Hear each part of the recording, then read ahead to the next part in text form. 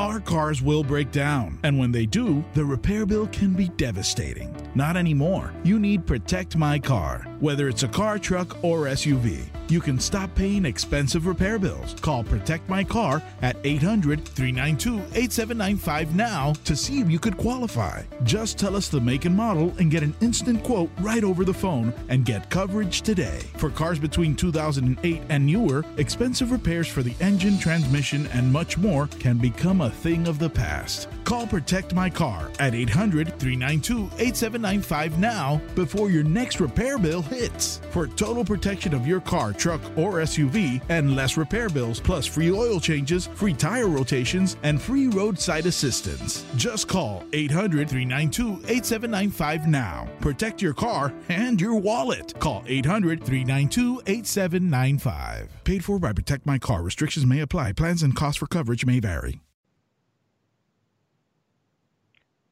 Good evening, Detroit Lakes. This is the Vikings Territory Breakdown coming to you crystal clear from Minneapolis, or for the most part, Minneapolis. Well, I'm the only one that's in Minneapolis, actually. Minneapolis / the Twin Cities.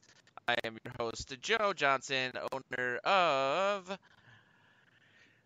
PurplePTSD.com, VikingsTerritory.com, MiniIce.com, and a brand spanking new laptop to up the sound quality on my end. I apologize to everybody who had to sit through trying to figure out whether I was having tech issues or some sort of late onset stutter last week. Couple of Vikings tidbits to talk about this week. So we, as always, have Mr. Joe Oberly on the line. How are you doing? I don't like this new sound. It makes me sound too old. No, I'm good.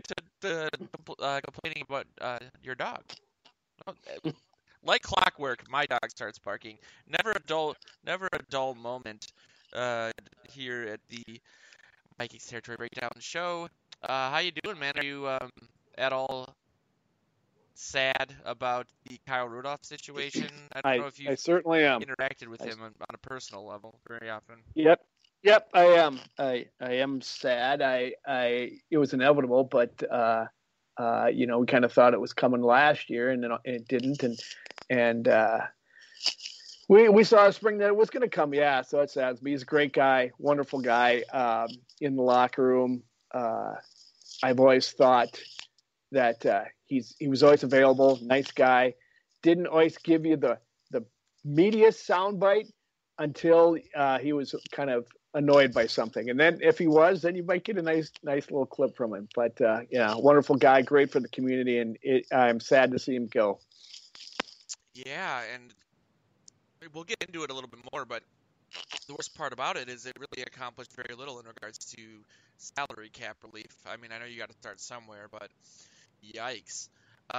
We were joined again for, I think, the 4th or 5th week in a row. Old Faithful. When you're having fun. Old Faithful indeed. Mr. Tim McNiff, who's ready to blow. That sounded easy there. Much dirtier than I anticipated. I might have to bring back that stutter, that 7-second delay.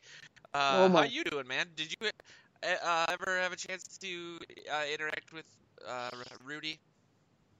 He came right as I was transitioning out of sports, so his rookie and probably his first or second year.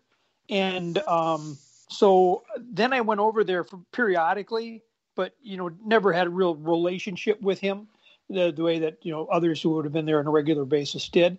So no real, but like everyone else, I guess I respected how much he did off the field, and that what he and his wife did. Of course, there's just few athletes that probably have come to this market and done more than they did in a very genuine way to help. And so that was really something. And then the other thing, I think that I don't know that I was ever like a huge fan of him as a player. I mean, I appreciated him. He was okay, but he's a guy who was sort of a reluctant participant, I felt, when it came to blocking. And that kind of rankled me the wrong way. And then when the Keenum season, I really felt that he really stepped up his game. He was asked to, and he did, whether he was reluctant about that or not, and became more than just a guy who had to block. He was an effective blocker. And then he really carried that on. In the last 2 years, you saw a dip in his numbers as the game seemed to sort of move around him.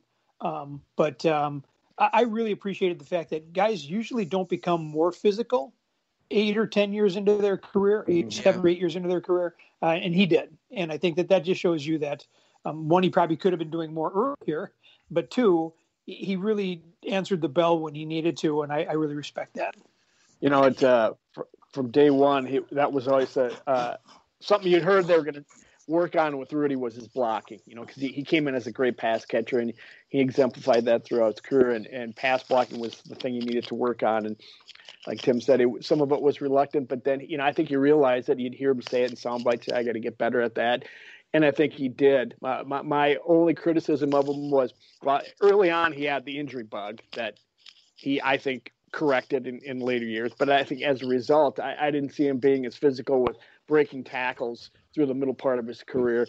And, you know, it's ironic, this last season, he kind of maybe whether he was mad about the way he's being used, but all of a sudden he started breaking tackles and running through people again. I go, man, look at that guy, you know. So it was nice to see, but it's sad to see if that's what it took. I don't know if he's protecting himself from injury, and it was probably a worthwhile thing, but you know, I just always would complain that a small defense or corner wouldn't be able to take him down very often. So. We talked a lot about that over the years on Morning Joe's, the show that preceded this one. Excuse me. That it seemed like he was making a conscious decision to just go down on first contact because he had been accumulating a lot of these injuries. And I think a lot of people kind of conflated that with him not being a competitor or being tough, whatever that means, quantitatively or otherwise. But I think he was better suited that way. I mean, he still caught a tremendous amount of the balls they threw his way. I mean, the last time I checked, I think he was near 85% of the targets they threw his way. He caught. And Bob Sansevier, who does a weekly sort of nano column on both Purple PTSD and Vikings territory, wrote something last night, a little anecdote about how Kyle's dad is in a fantasy football league that's been around since like pre-internet days, like, you know, paper ledgers and all of that. And it's a really strange league. It's not the type of league that I've heard of before.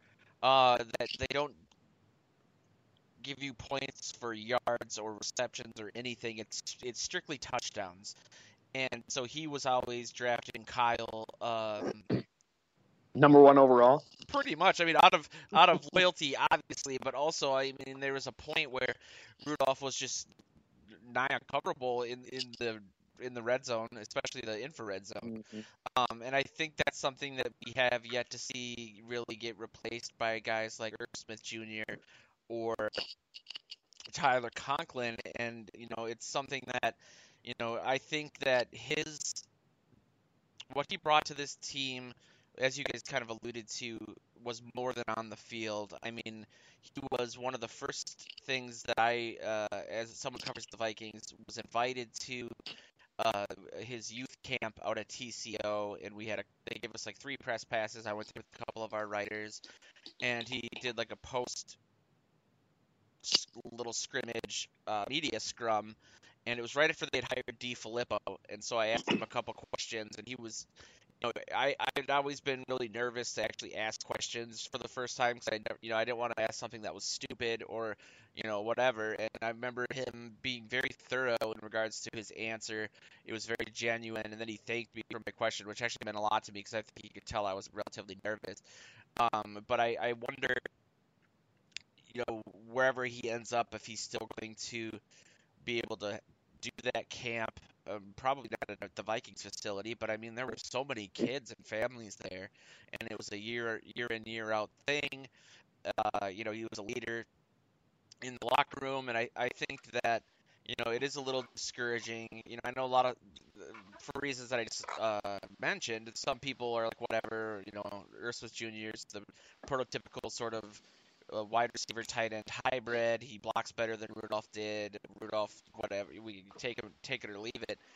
But when you essentially, assuming the cap's going to be about 180.5 million, which I think a lot of people are settling on that number. The Vikings are still, even with that move, I think about $5 or $6 million over the cap, which means that this might be the first of many moves like this that we see in the next couple weeks. I mean, Tim, is that the vibe you're getting, that this is the first, or is this maybe something from an Ngakoue perspective where we thought that was the first trade of many and then nothing happened? I think that, something I didn't add to the agenda, but that lends itself to this is that was news after we got off the air last week, is Anthony Barr being resistant to any sort of contract restructure, and a lot of people saying, well, the Vikings have reached the peak of kind of kicking the can down the road and giving these guys these extensions and then expecting them to restructure those extensions midway through. I think a lot of guys are just like, I'm not going to do it. It's a player empowerment movement. Side effect, maybe it isn't. I'm throwing out a lot of different things you can take and run with here, but I have a sense that we're going to see a lot of core players jettisoned here in the next couple weeks. I think league wide. I mean, I just don't think the Vikings are, exclusive to this. And he does. He cuts $5 million, and 4 point whatever in dead money, 4.36 and 5.1 or something like that off the books, and they just had to do it. And it's ironic. I thought last week when I saw Anthony Barr saying what he said, I said, well, that's pretty much what Kyle Rudolph said a couple weeks ago to Ben Lieber. I'm worth every penny, and I'm not going to restructure. And here we are. So I think that hard for me to believe that they're going to pay Anthony Barr the kind of money that he is owed.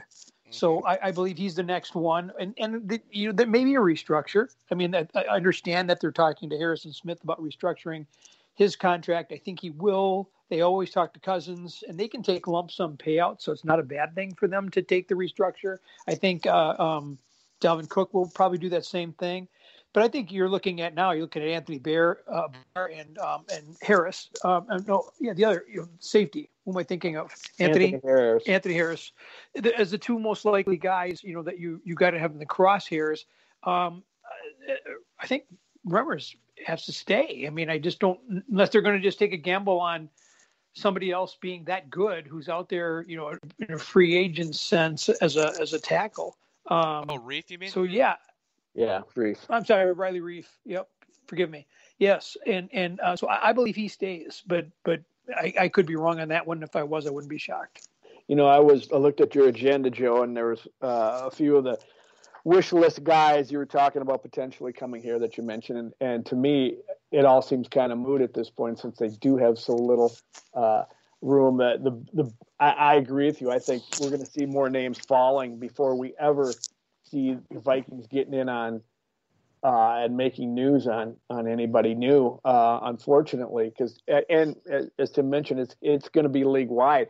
But the thing is, these guys are going to get cut from the other teams probably because they're going to have big cap numbers and they're going to come here looking for money and or wherever they're going to go. And what are you going to do? There's no room to fit them in. So I just think this is going to be one of the more interesting free agency periods off season because of that fact that you have all these guys that are going to have to, take a walk and they're going to want their money and they might not, some of them will get it, some of them won't. And it's going to be fascinating on how it all shakes out there.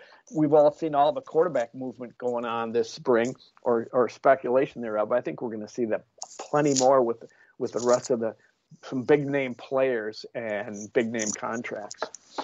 Yeah, it's really unfortunate that I'm not taking away from where it came from with COVID being much larger than football, but the timing of it with the Vikings being just over the cap when it feels like lots of teams that are either on the fringe of being a contender or are in that conversation but have cap space a la the Colts have the real gigantic upper hand here in a way that I think we haven't ever really seen in the NFL. I mean, there's going to be so many guys available that are, maybe a little over 30 or are maybe under 30, but just resistant to restructures. I mean, it's going to be, as Tim said, and you said as well, Joe, it's going to be league-wide, and it's going to be crazy. I mean, I don't know how things are going to go with Reef. I think that it's every variable that I look at there really freaks me out because he is probably a little salty in regards to how he was treated before the season started last year. I mean, there was I felt like a week before the kickoff for the regular season, and they're trying to get him to basically take this lower amount, and he's in his early 30s, and they're basically like, well, yeah, you can walk, but then you have 10 days to find another job and then acclimate to that line. It just he basically at first resisted it, then he was like, well, I can ride it out for this year, and the Vikings gambled in that regard, and then Reef had arguably his best year as a pro, at least his best year as a Viking.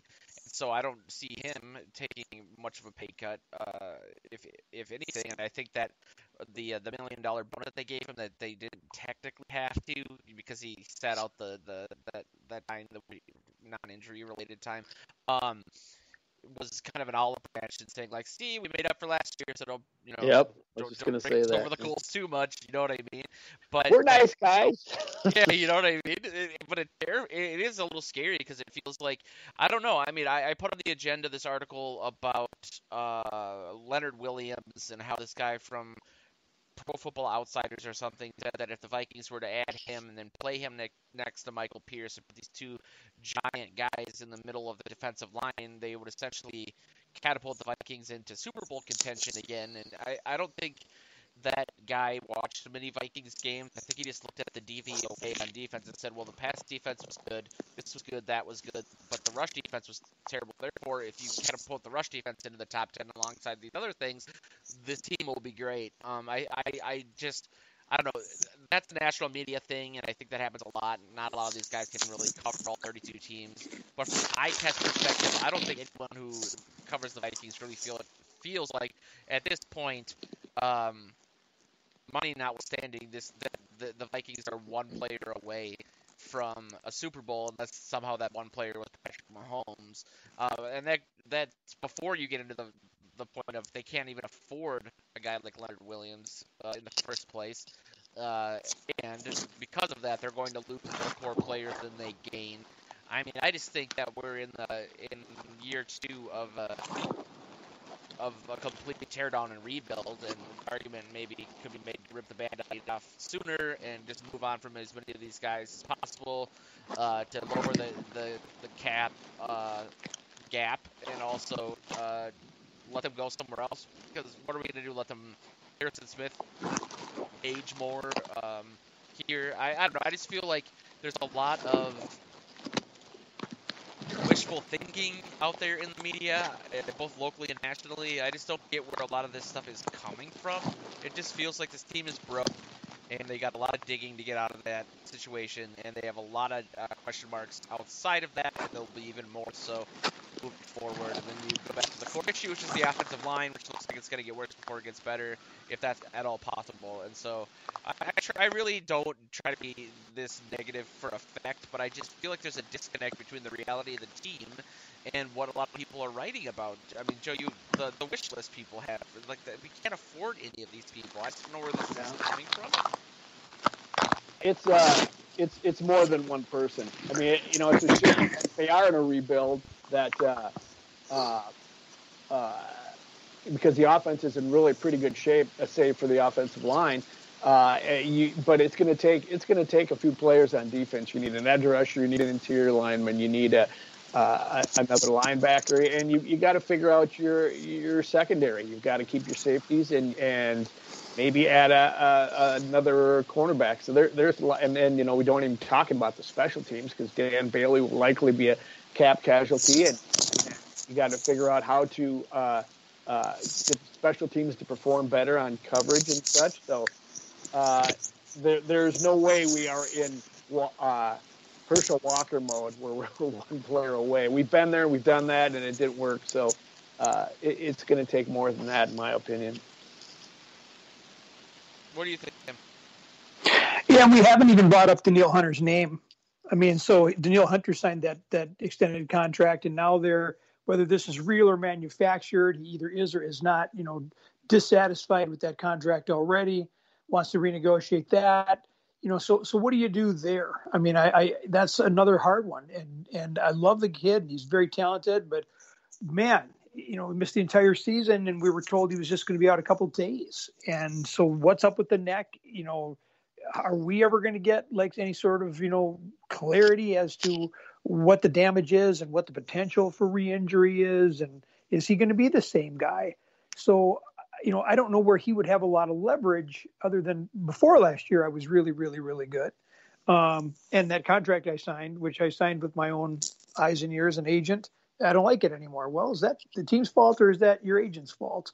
And so I don't know. That's a when we start talking about what we have, is that an asset we have, and is that asset ready to go? And if he is, will he be happy being here? So there's more questions than answers, and which I guess keeps it interesting. Yeah, I mean, it's good fodder. It's good. I mean, our traffic, not that people care about this, but is just insane. I think Vikings fans are very voracious in regards to just the amount of opportunity and what everyone has the theory as to how they can fix this team, either in the long and short of it. The Danielle Hunter thing is unfortunate because you feel like, if that was such an untenable situation financially, saving for that injury, they could trade him and get a boatload of picks. I mean, he's just. Is there any position outside of the quarterback position, well, especially on defense, I guess, that's blown up or become more crucial to the success of an NFL team than the edge rushing position? It's just increasingly important for obvious reasons. And, he's arguably, for his injury, the best young edge rusher perhaps in NFL history. He broke a lot of records. So it's just, yeah, I shudder to think that, again, like the Riley Reeves situation, is you look at that, every single variable in that situation is bad for the Vikings. The injury, his contract, his unhappiness with it. He doesn't have a lot of leverage. To him, he might say, well, this is why I need to make more money year to year, because I could be one play away from never playing again, and that's an argument against franchise, when guys get the franchise tag. Speaking of the franchise tag, then you get into Anthony Harris, who I think a lot of people are kind of presuming will be gone. He didn't have the great year that he did. Not to say that he played poorly, but he wasn't the ball hawk that he was the year before. But I've seen him ranked as the 7th best free agent as of now. I mean, there's going to be a lot more free agents. I think those lists also give credit to. But getting back and putting kind of a pin in the Kyle Rudolph thing, I mean, do you guys feel like he still got enough gas in the tank that the team, maybe a contender, or somebody will give him a decent contract? How old is he now? 32, maybe? 31, I think. Okay, so he's still technically, I think, in his physical prime. A lot of people have pointed to him landing in. So am I. I think we can hear your knee when you talk. But yeah, there's a lot of different teams that people are pointing to. I think the ones that maybe make sense to me are the Patriots or the Browns, with Stefanski being there. But I mean, his services are still in very high demand, considering how many touchdowns he seems to grab. That I feel like he'll get a pretty good deal somewhere else. Is that your take on it, Joe? I think that was one of them that was mentioned. I heard some talk about it on the radio today, and going to the Browns and such. I certainly think he's got plenty to give. And you saw, here's a guy who now has moved into this part of his career where he has put aside the injury bug, and he has improved himself as a blocker, and he has made some great one-handed catches, highlight reel catches in the last few years. And his biggest problem was he wasn't apparently getting targeted enough, So I think he's got all kinds of stuff left in the tank. He'd be a great guy to have on your team. He might have lost a step as far as speed and such, but he came out kind of ticked off last year and started breaking tackles. So if I was a good tight end away from making noise in the playoffs, I'd pick him up. I don't think he'd go to a place like KC that was speculated because a year ago, because he's not going to get on the field, and I think he wants to play, and I think he wants the ball coming his way. So, but there's plenty of teams that if he came in for the right number, they would be happy to have him. There's no question about that. He's got another couple of years, I think, he can play at a top level. What do you think, Tim? Yeah, I think that he'll be motivated. I think Joe said that he seemed to picked up his game because he was kind of playing for his job, and so I think he'll do that wherever he goes. But here's a guy I think who just had enough talent as a basketball player and as just a young athlete. He liked to catch passes, and he was a mismatch, and he didn't really have to worry about the rest of the game. And as he's grown up, he's bought into doing the rest of the game. But I don't see teams just banging down the door like today, just going, "Wow, Kyle Rudolph's available." Yeah. So sort of be, well, does he fit? And if he does, is that as a tight end set? Because he's not going to start all of a sudden running away from people. I mean, people saying that he's going to go to Kansas City. Well, they got a pretty good tight end there, barring injury. So it's not like he's going to go in there and be the starter. So what is the fit? And, what is the option? Does he want to win a ring? Does he end up, with a team that's, maybe a player or two away from it? So it's interesting the criteria they use. I mean, I thought with J.J. Watt, I wasn't losing sleep over it, but I really was concerned that he was going to maybe take a little less and go to Green Bay. Mm-hmm. And I felt honestly a little sense of relief when I saw that he had agreed to a contract with Arizona. So, what the priorities are and what is the fit. So I think he'll have options. Financially, I don't think that will ultimately be the driver for him because I just don't think he's going to be pleased with what he gets. Yeah, and there's some reports coming out saying that he wants to go to the Patriots from this morning, and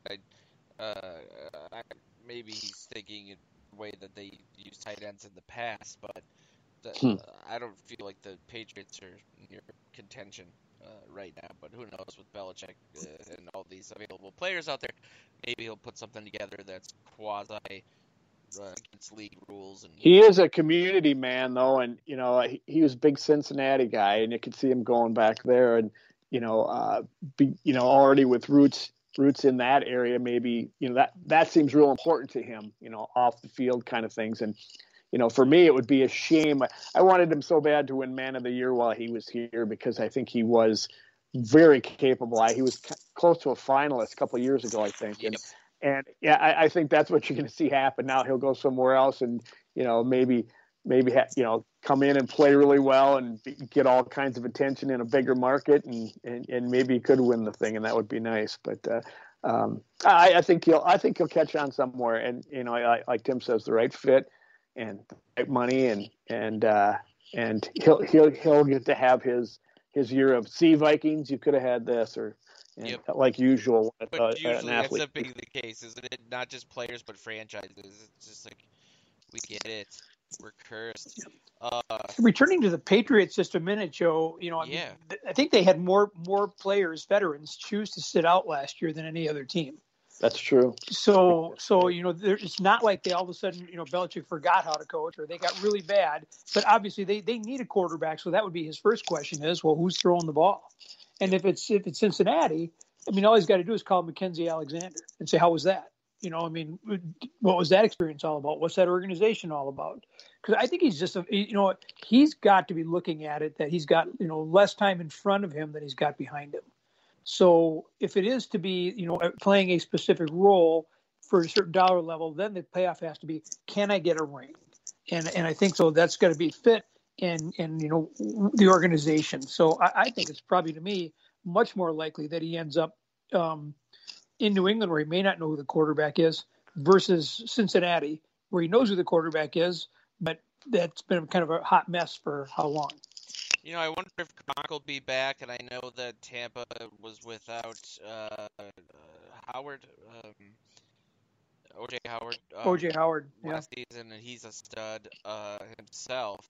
But if Gronk doesn't come back, and they want to go with kind of either lot more two tight end sets, or just a guy who again reliably catches 85% of the balls thrown his way, especially in the end zone, that could be really great. I think so. For Rudolph, I would root for him. I'm not gonna lie. I mean, that would be great to see him win something. I remember. Then you'd have to root for Tom Brady then. So what's up with that? I mean, I always I don't want to completely ruin any sort of credibility I have, but I kind of do sometimes, just because I don't know if you guys are aware of this, but he's a Big Ten quarterback, so there's that.